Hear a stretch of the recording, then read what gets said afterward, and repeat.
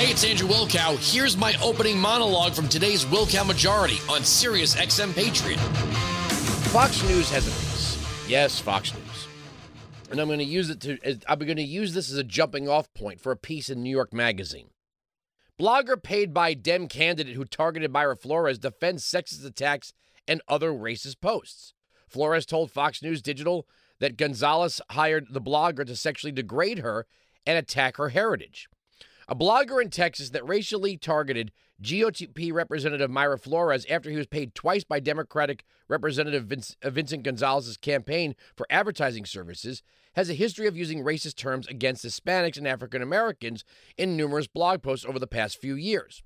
Following a Tuesday morning report from NBC News, the first to highlight the blog's racist and sexist post directed at Flores, and a $1,000 advertising payment to the blogger from the Gonzalez campaign, Fox News Digital discovered additional posts from the McHale report that struck a similar tone and referenced female genitalia. On May 13th, Jerry McHale, who referred to Flores as Miss Frijoles and a cotton-picking liar, questioned, quote, "Does Flores want Trump to come and take her P-word?" Speaking to Fox News Digital, McHale said the posts on the blog are satire and that he never spoken to Gonzalez, who's facing Flores in November's midterm election, and he claimed that Gonzalez's campaign did not pay him to criticize Flores and that they are not paying him for anything specific. Okay. We saw the post, the piece at the New York Times, Rise of the Far-Right Latina. We saw the piece at CNN saying these Latinas are not for real. I said at the time, I stand by it, I think it's now coming to fruition. If you listen to this program and the evolution of my predictions, I said that they were going to wish deplorables was back. And what you're seeing here now, this move from the Democrat Party by millions of Hispanic voters is not some glitch. It's not simply that gas prices are up or food prices are up.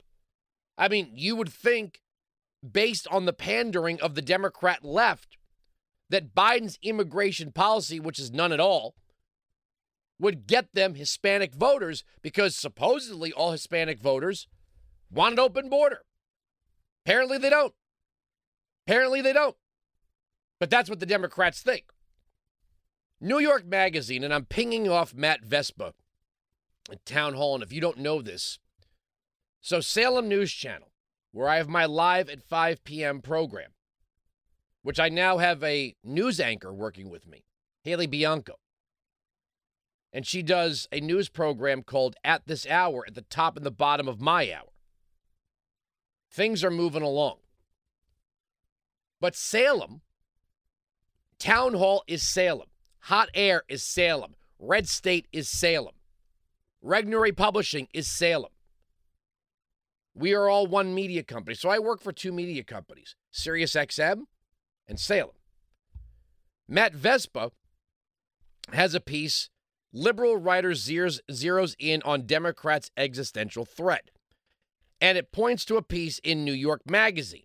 And it says right here, stripped of their ability to run on taxing the rich, Democrats lose the backbone of their populist connection to Americans of modest means.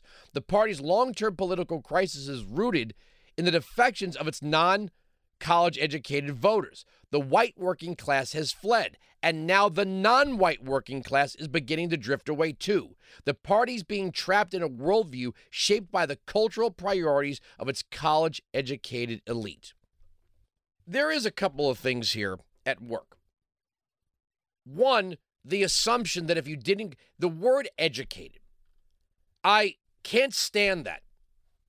I can't stand that when they act like that is a be-all, end-all. It's like, well, I read books. Well, whoop-de-doo. It's not that you read books. It's what books do you read. There are plenty of people who are considered educated who are useless. It's not whether or not you've got a degree. What do you have a degree in? Telling me you have a doctorate doesn't mean anything to me. If you have a doctorate in a useless pursuit, then you have a doctorate in a useless pursuit, and your doctorate doesn't impress, at least me. So when they say educate, well, these educated people, there are plenty of downright useless, stupid people with academic pedigrees, and we all know it. And there are brilliant, productive, dynamic people who never went to college. Now, that is not saying I am not doing the thing where, not everyone needs to go to college. That's up to you, your kids, your family, your budget, whatever it is. That's not what I'm getting at. But just pointing at educated. Well, educated in what? If you have a doctorate in bisexual Asian poetry, I don't know what the world needs from you. What are we going to get out of that? Nothing. But that being said, the pseudo-intellectual cultural elites have abandoned. There was a time when the Democrat Party was the party of the working class, but the Democrat Party didn't shame the working class. They didn't look down upon them. Now, yes, lick your fingers, stick it out the window. Elections are a question of popularity, right? That's what they are. An election is a question of popularity. If you are, a lefty lawyer and you want to run for office and you see a factory, well, let's see, how many people make up management, how many people make up labor? There I am, labor. But there was a time when Democrats were smart enough to not condescend or insult or assume anything about people who may like to go fishing on the weekend, or may like to ride a motorcycle, or drive a pickup truck. And that's not even, I noticed this also. And I'm going to talk about this maybe a little bit later if I have time. Have you noticed the overt marketing push? I was just on the TV in my studio here. A Chevy truck commercial that features a black couple. You have that new Toyota Tundra commercial that features a black guy going out to meet his friends, all of them wearing suits. Gabrielle Union is now going to be the spokesperson for the Ford Maverick. Now, she's no conservative, I get it. But as you see this demographic shift, and there are also truck commercials that feature Hispanic families and white dudes in cowboy, all across. But all of a sudden now, come on. What is the stereotype of someone who drives a pickup truck, right? If you were to have vehicles, magnet pictures of vehicles, and a magnet board, and they had right and left, where would you put a Prius, right? If someone said, we're going to break these cars out by our binary of politics to the best of our ability, where would you put the Prius? Let's see. MAGA, socialist left. MAGA, I don't know. You know damn well where you'd put the Prius. All right? Let's see. Subaru Outback. Really? There's a reason why the thing is nicknamed the Lesbaru. All right? So you know where you're putting that one. Where would you put the Ford F-150? Where would you put the Toyota Tundra? Where would you put the Ram or the Silverado? Let's see. When was the last time you saw a pickup truck with visualized world peace? We are the 99%. Women are natural leaders. You're following one now. Bernie, 2016. When was the last time you saw that? You know what you saw the last? Nuke the whales. There's a stereotype to driving the pickup truck. But for some reason, the pickup truck marketers are heavily marketing them to black and Hispanic drivers and women. Kind of like they did back in the day with the SUV, right? Families went from whatever car they could afford to the station wagon. No man ever really wanted to drive one of those, to then the minivan. Is there anything? I don't know. I told my wife flat out I refuse to drive a minivan. I know they're convenient. I know they're comfortable. I refuse to drive a minivan. But then came the middle ground, right? For the average suburbanite, it was neither pickup truck, It was not an emasculated minivan.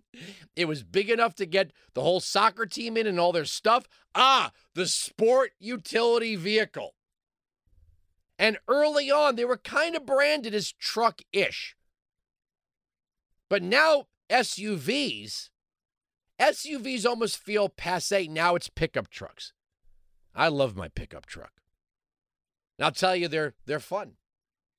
But now they're making a push. Now, probably when it comes to Hispanic voters in South Texas, you don't got to do a whole lot of selling of the pickup truck. But I'm just saying, to the suburbanite, to the diverse suburbanite, to even city dwellers, there's an overt marketing push for pickup trucks to Black, Hispanic, and women drivers. Black women. Gabrielle Union is going to be selling the Ford Maverick. If you don't think marketing, art imitates life, something is happening as you see more people wearing camo hats, more people wearing grunt-style shirts, more people going out and buying guns. There is a social shift that's taking place right now. Regular people are moving away from the Democrat Party. And the coastal elites, this is what keeps them up at night. There's not enough transgender bathrooms. Inflation hits 9.1%. There's not enough transgender bathrooms. Gas prices are $5 a gallon. Let's talk global warming. They can't get outside their dinner party conversations. And now that you see first the white working class, now the non-white working class, it's like the flight, right? They used to call it white flight. When urban crime began to rise, when taxes went up and the quality of life went down, they called it the urban flight, the white flight. But then it was followed not that long after and not studied nearly as much. They called it the black flight. You could see that in Detroit. The suburbs are the most diverse they've ever been. Dare I say the most diverse places in the country now. And when you lecture people or scare people, those people are racist. They don't like you. That guy in the camo hat with the pickup truck, he doesn't like you. Then after a while, when that guy's your neighbor, he's not so bad. I actually like that truck. You know what? Camo hats go with everything. They never go out of season. They match everything you wear. They're pretty cool. You could sit your sunglasses on them, you know? And we see this stuff happening all the time. Remember, in the late 80s, white kids wanted to be rappers. Now all the black kids are riding around on skateboards with Misfits t-shirts. And that might even be 10 years. I might even be 10 years behind that one. We are a melting pot. And after a while, when you have a group of people that so badly mismanage the economy, and then when confronted with it, continue to promote things like transgender bathrooms, guess who you're losing? Basically everyone. Weinzig 695, Patriot 957-2874. We are right, they are wrong. That's the end of the story. The arguments on this radio program cannot be broken. Sirius XM Patriot. You can join me live on the Wilkow Majority, Monday to Friday, noon to 3 East, 9 to noon West, on Sirius XM Patriot, channel 125.